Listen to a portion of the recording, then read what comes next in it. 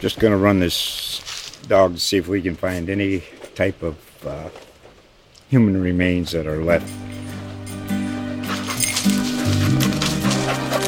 Listen to Where Secrets Go to Die, The Disappearance of Derek Hennigan. From the Detroit Free Press, a new podcast set in the woods of Michigan's Upper Peninsula. Available on Apple, Spotify, Freep.com, or wherever you get your podcasts. I owe Leslie Fraser, the Bills defense, Bills Mafia, you, everyone who listens, an apology. Because last week, Nick, I was hammering the over, right? I was like, I was trying to convince you. I'm like, Nick, bet the over, man. Remember last year? Oh, look at all these high scores. These guys are always scoring up in the 60s. 53.5, no problem. But I forgot this isn't, it's not who's got the ball last. Not when you have a defense. Not when you have Von Miller. Not a stretch in the least to say that Leslie Fraser, Sean McDermott, and the Bills outcoached Andy Reid and the Chiefs. More on that coming up in just a little bit. But first and foremost, it's the Bills Wire podcast. And how about them Buffalo Bills, huh, Nick? They go into Kansas City. They frustrate and fool Patrick Mahomes into a game-sealing interception. And honestly, some of the worst throws I've ever seen him make. We'll get into it. But Von Miller making his presence felt with 2 sacks, including a monster play on 3rd and 6 that gave Josh Allen the ball. Then, of course, Josh goes superhuman on the final drive, hurdling defenders, leading the Bills to the go-ahead touchdown. I mean, life has to be pretty good for Bills fans in Western New York right now. Yeah, Ryan, good to chat with you after a Bills win, and probably their biggest one on the year thus far. It might be the biggest one in the entire year. I think we could maybe even confidently say that. A big performance by the Bills defense, equally matched on their offense. A couple touchdowns for Josh Allen. Even Dawson Knox popped in with a big one. He's been relatively quiet. Another good one from the offensive line and run game. A lot of things to hang your hat on and feel good about in Western New York right now. That right there is, of course, the voice of Nick Wojton. He's the managing editor of the Bills Wire. Check out their stuff. They do a great job covering the Bills. And if you're new to the podcast, don't forget to hit subscribe for us. We do appreciate you. Nick, let's just jump right into the show here. And I just thought, from, what do they call it? The mile high view, or, 10,000 foot view, or whatever the hell. I never get that saying right. But whatever it is from up top, it feels like the Bills kind of carried the torch out of the Arrowhead Stadium. You know what I mean? Like Patrick Mahomes, Andy Reid, the Chiefs, like they've been the team. They've been the measuring stick. That stadium has been the place you have to go through to reach the Super Bowl if you're playing in the AFC. I mean, the last 4 AFC championship games have been played at Arrowhead Stadium, right? Chiefs haven't won them all, but the last 4 championship games have been played there. And now that streak is in serious jeopardy, right? Because the Bills have put themselves in position. And if you can believe it, we're already more than a third of the way through the regular season. So it's hard to believe that we're already there. And it's interesting, right? I think if the Bills can finish this thing off, like they were in this position last year, right? Last year, they went into Kansas City. They thumped the Chiefs 38-20. They went to 4-1. And the Chiefs at that point were a surprise 2-3. And I think that week we came on the podcast and said, here we go. It's set up for you, right? And then some weird stuff happened. Like I can't even explain the Jacksonville game, 9-6. Like what the hell happened there? Then I went to Buffalo and saw the game against the Colts, Nick, where they got run over by that team. And then you lost that weird monsoon hurricane game to the Patriots where Josh Allen couldn't really throw the ball. And then you lost that overtime game against Tom Brady where they almost came back in the second half. But all of a sudden you're 7-6. It's like, how did this happen? And obviously home field advantage was off the table at that point. Now here you are, you're 5-1. You beat Kansas City again. Now you have the upper hand on them again.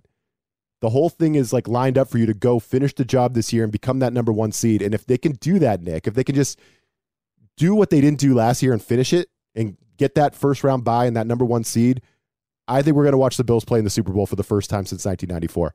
I don't see anybody, even Mahomes, coming into Buffalo and beating this team. I think the Chiefs are now trying to chase Buffalo, right? The torch has been passed. And now to me, it's just like, can you just finish the job in the regular season and get the number 1 seed? Do what the Chiefs do. Dominate the regular season, set yourself up for success in the playoffs, and then go win at home in the playoffs, right? Like, that's what the Chiefs do. I want the Bills to do that thing this year. And if they do, I think we'll be watching them in the Super Bowl. Yeah, I mean, great take, Ryan. I can't disagree with you, but, as you laid out there, this whole thing, it could be over right now for me, you, the fans, and the rest of the media and everyone. But that team in Orchard Park's got to remember it's not over for them. And I think they've had a core there for a while. They added a veteran piece, in Von Miller, and they gotta be mindful of those things that happen. I always, these sorts of things always come to mind when we're putting together our preseason stuff, our Bills schedule prediction for the 2022 season when the preseason hasn't even started. We haven't seen a preseason snap yet. Those way too early bold predictions. You got people sending the Bills to 17-0, 16-1, 15-2, and I just like me, I like to throw a little tongue-in-cheek comment out there, but at the same time, it is for real that this team did lose to the Jaguars last year. They did lose to the Dolphins this year. There are still going to be challenges ahead, and I know that we're going to look maybe ahead of the schedule a little bit later, but the Bills have to just keep in mind that this is far from over, if you will. It's crazy to think, like you said, that a third of the season's already over. That means there's 2 more of those left, though. Yeah, and there could be a couple more losses, and this is just they don't pay me enough to go in there and tell them that. They got to pay Sean McDermott and others enough to go in there and tell them that. Hopefully maybe we got a little bit of a sign of that too, though. If you want me to throw a positive spin on that, the Bills were churning along there, playing pretty well. They were behind in the scoreboard, and all of a sudden you got a 2-minute penalty for tripping not called, and it was a pretty brutal miss there. It seemed like another brutal block in the back immediately on the punt that was just blatantly missed there, and everybody in the world seemed like they could see it. And it's just what I'm getting at is the Bills were down there, and a lot of things are going against them, and this team, they did, to their credit, turn it around. And whether it was jumping over another guy or just a great touchdown pass into the end zone, the whole thing came together there for the Bills in the face of adversity. And hopefully they can just continue to churn the old, I don't know, butter, processed juice or whatever. Churn the old processed juice or processed butter or whatever the hell that Sean McDermott does over there, and just keep their eye on the prize, because it's definitely a long way to go. And just the things that happen in the NFL, it's just what makes this sport so great and why so many people love it. We just forget too, like the Titans were so recently the number 1 seed. Like the craziest things will happen in this league. So hey, I know everyone's tinfoiling up their Lombardi trophies right now for the parade in downtown Buffalo, but let's just keep it out of the eyesight of the Bills players and whatnot. Let them focus. They got a long way to go. Yeah, and I'm not saying they got to run the table, because yes, the Steelers beat the Bucks this week. What? Huh? How did that? Yeah. How did that happen, Nick? They don't have to run the table, but I just want to see them. I want to see what it looks like when they have the home field advantage. And they've won 10 of their last 12. The only losses in their last 12 games was to the Chiefs in last year's playoffs, and this one against Miami. And I think we all agree you could have won both of those games if you just did a few things better situationally. So just win these tough games, finish it off, hold off the Chiefs, be the number 1 seed. That's what I want. But I do have to say, I owe Leslie Fraser, the Bills defense, Bills Mafia, you, everyone who listens, an apology. Because last week, Nick, I was hammering the over, right? I was like, I was trying to convince you. I'm like, Nick, bet the over, man. Remember last year? Oh, look at all these high scores. These guys are always scoring up in the 60s. 53.5, no problem. But I forgot this isn't, it's not who's got the ball last. Not when you have a defense. Not when you have Von Miller. And the chess match between Leslie Fraser and Patrick Mahomes to make that happen, and Andy Reid, was really cool, right? I caught the halftime report with Tony Dungy, and he was talking about how the Bills were kind of disguising their rushes and using a lot of 3-man rushes. So, you pay attention to that in the second half a little bit. And it's true. You see a lot of guys standing up around the line of scrimmage, not like hands in the dirt type deal, disguising who's coming. A lot of 3-man rushes, that gives Von Miller some flexibility on the outside. He can dip outside. He can dip inside. He's got more space. That seemed like it was working. It was kind of frustrating Mahomes a little bit. You got Matt Milano operating as a spy. And I think we saw in that game-sealing interception, Von Miller creates pressure off the edge. Mahomes goes to scramble outside like he's so good at doing, Nick, and then Milano breaks on him, and he throws a bad pass that Taron Johnson picks off for the game, right? So what the Bills were doing, disguising their rushes, dropping 8 in coverage, spying with Milano, all that stuff, it just worked. So huge kudos to Leslie Fraser. I mean, he won the chess match versus Mahomes and Andy Reid, I think. Yeah. Leslie Fraser is, I don't know why he's with the Bills still.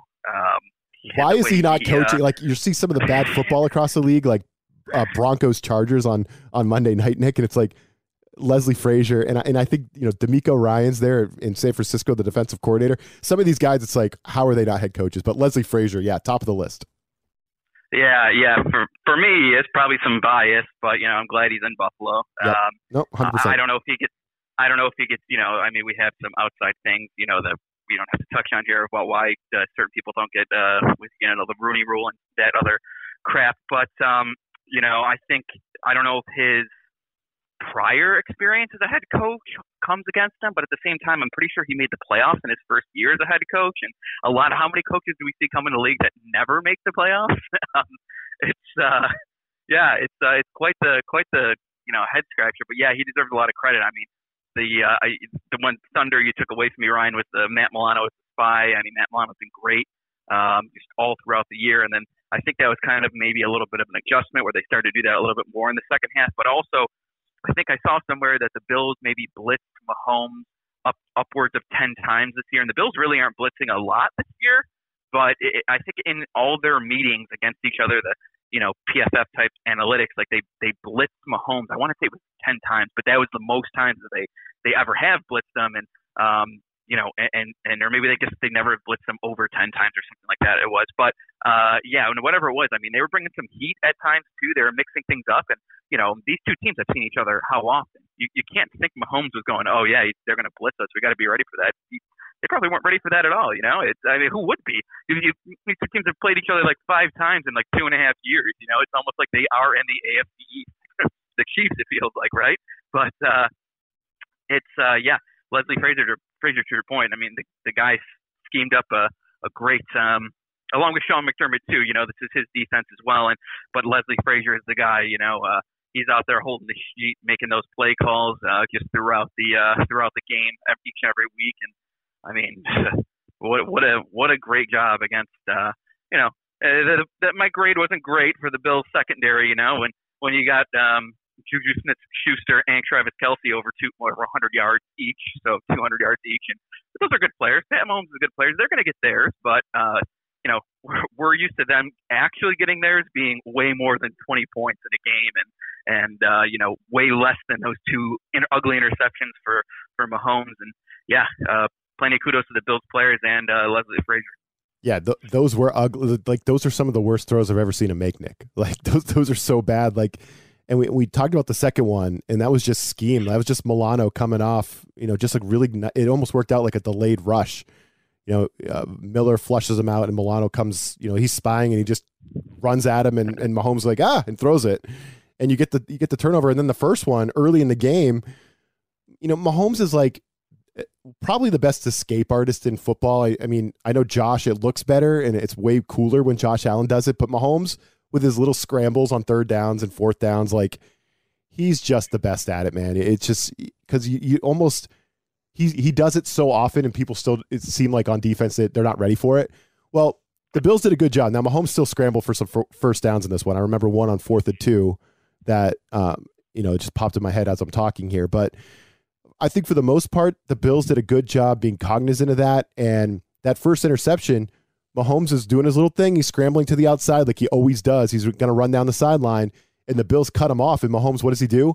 He goes backwards. He takes a step back, then throws off his back foot, and it's a horrible throw and an easy interception for Elam, right? So just the little stuff that the Bills did, just cutting off those escape routes and forcing Mahomes to look mortal. Like he looked terrible on some of those throws.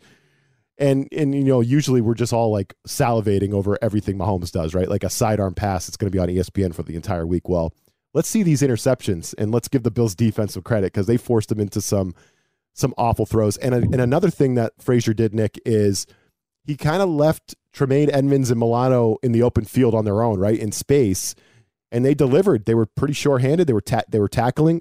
Edmonds led the team in tackles. You wrote on Bills Wire that Milano was making plays all over the field. So Fraser really left those two in the middle of the field and let them kind of eat, let them cook a little bit, and it worked. And it worked. So the front seven of the Bills, no complaints there. No complaints there at all from this ball game.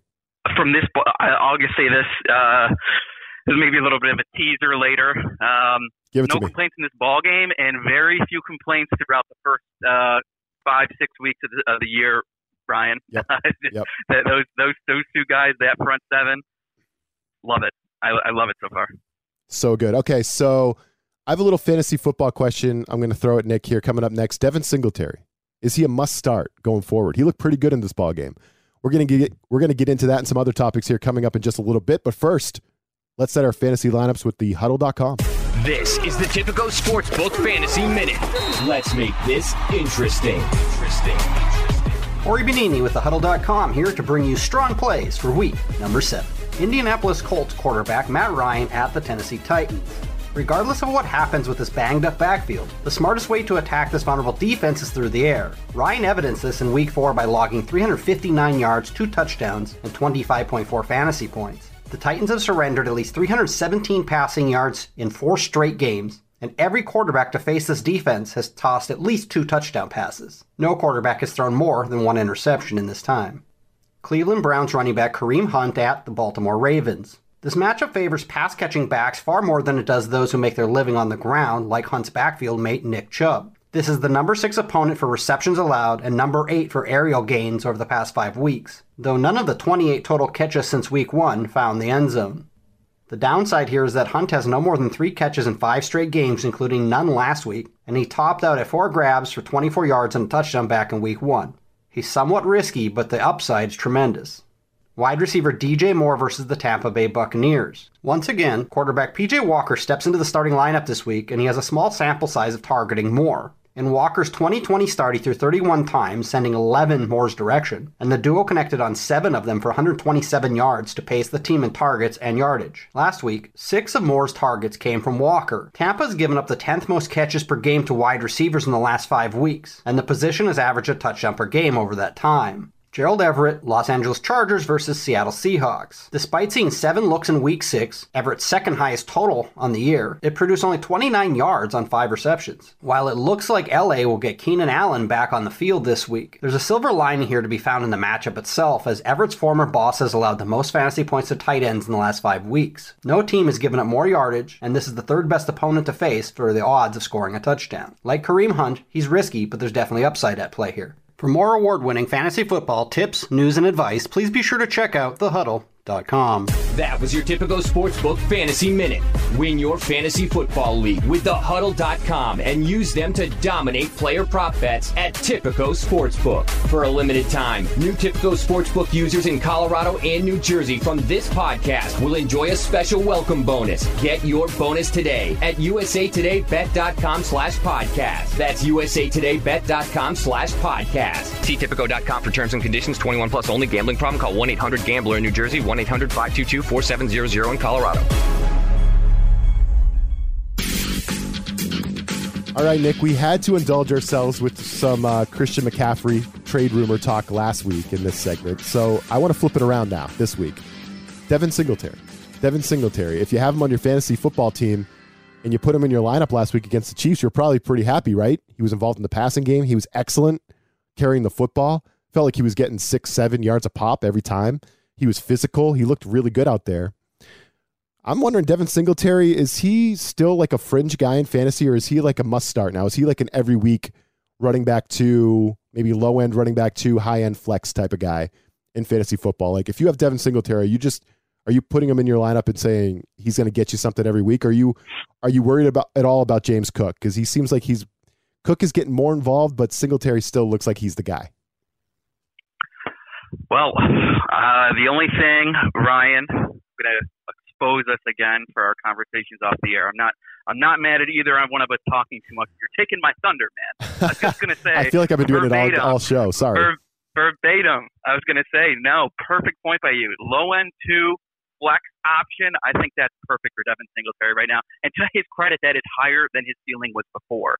At the start of the year, I wouldn't have taken. The only Bills running back, I will give another one of my personal secrets out, Ryan. Zach Moss. One of my Well, not that bad. But one of I went with James Cook in one of my leagues, just like a late flyer. I'm like, maybe later in the year he'll after a couple weeks he'll start to get a shot or two. Nope. 5-6 games in now, and we're seeing it's a Devin Singletary show. I think, if you need him, if you're looking at your lineup and you got Devin Singletary and you're like, should I go him or like a wide receiver or something for flex this week because bye weeks are now hitting us in the NFL and fantasy football, I would be confident in going to Devin Singletary in that situation. I'm not going to say running back one. Whoa, let's slow down there. We still got Josh Allen. We still got some weeks where the short range passing game is going to be the way the Bills are going to attack a quote unquote running game. Quick snap to Josh Allen, throw to Stephon Diggs. Those are going to take away weeks like that are going to take away carries from Devin Singletary. But he is having a heck of a last two games, and I would be a silly old football writer who he's never played in the NFL, doesn't know anything if I didn't say this. The offensive line is playing much better the last 2 weeks. I wrote that in my stock up, stock down piece, which I know everyone listening with the Bills wire in red. Of course. Stock up, shameless plug as usual. I know everyone read that the offensive line. I mean, I wrote first time in goodness how long that back-to-back weeks the Bills offensive line has had good to great games. I mean, the only time Allen he got bumped, he does it to himself sometimes, and he can stand in the pocket and take a hit. He wasn't under duress a ton in this game. I didn't think, at least, and the only sack again that they had, Chris Jones should have been 2 minutes in the box for tripping. That was the only sack that the Chiefs ended up recording on the day. And yeah, Devin Singletary, I think he definitely deserves some credit. I think he's hitting the hole. Boom, boom, nice, good, quick. That's what he's got to do.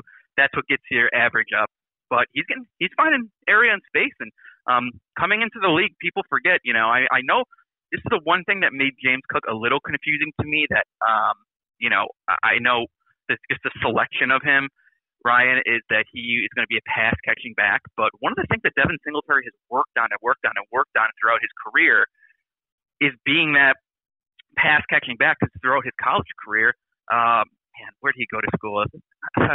Somewhere in Florida, I think. I can't remember. But he was not a pass catching back. I mean, he was a hand it off and go back, and he had to really work on that. And he's really honed that in. That he can, if he's not getting the carries, he's getting a couple catches a game too. So I mean, that was something again a couple of years ago. I remember the Bills got from there. Like, well, this guy, he's small. Can he last in the NFL? Can he, catch the ball? Is he just a one trick pony, if you will? And he's turning out to be way more than that. Now, future casting, he is in a contract year. His rookie year is up. His rookie contract, is up after this year. Doesn't have an extension yet.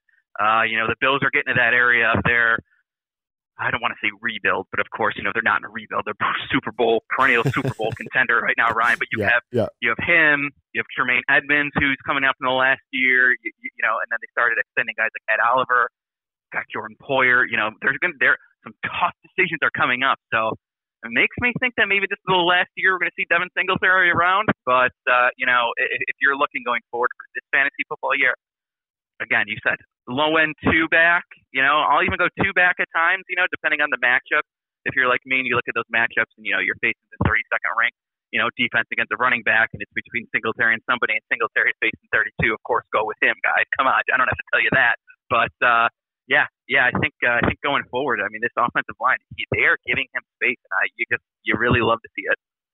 Yeah, I love Singletary, and if he has to go elsewhere next year, Nick, let's just hope he has a big fat ring on his finger as he moves on to bigger and better things. I guess, if there are better things in Buffalo. Great point. Yeah, but I have Singletary. I have him in like a kind of a deep dynasty league where there's multiple flex spots, and I'm putting him in my flex spot every week right now. I think he's that guy.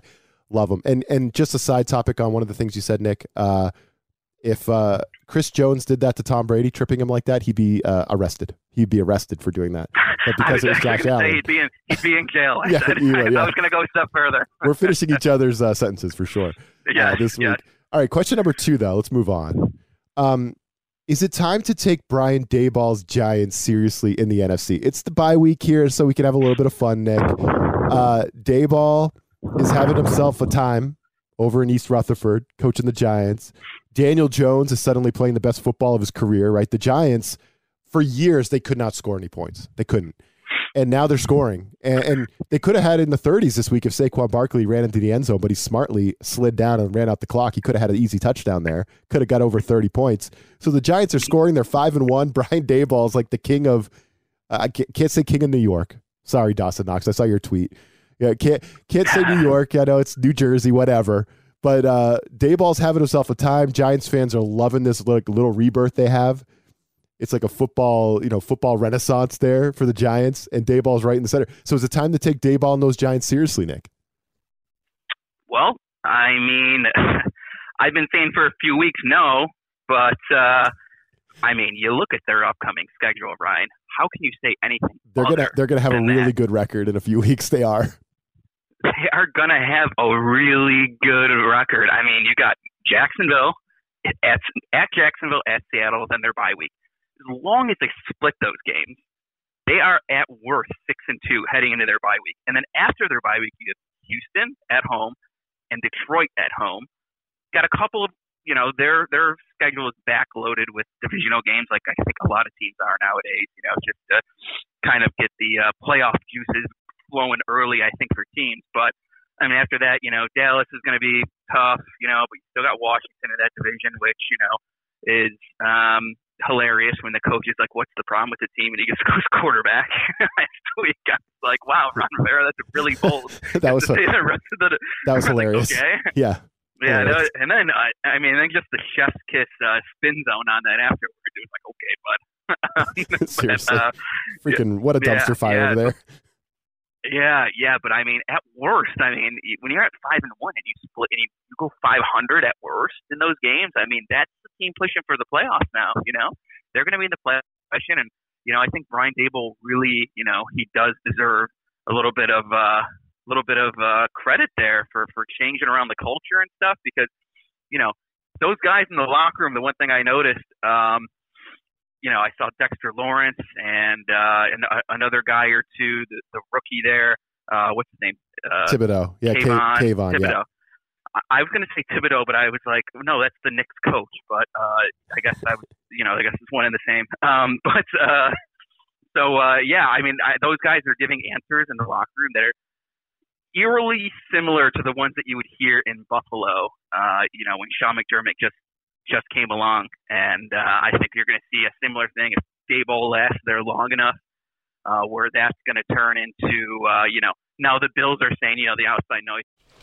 Just going to run this dog to see if we can find any type of human remains that are left. Listen to Where Secrets Go to Die, The Disappearance of Derek Hennigan.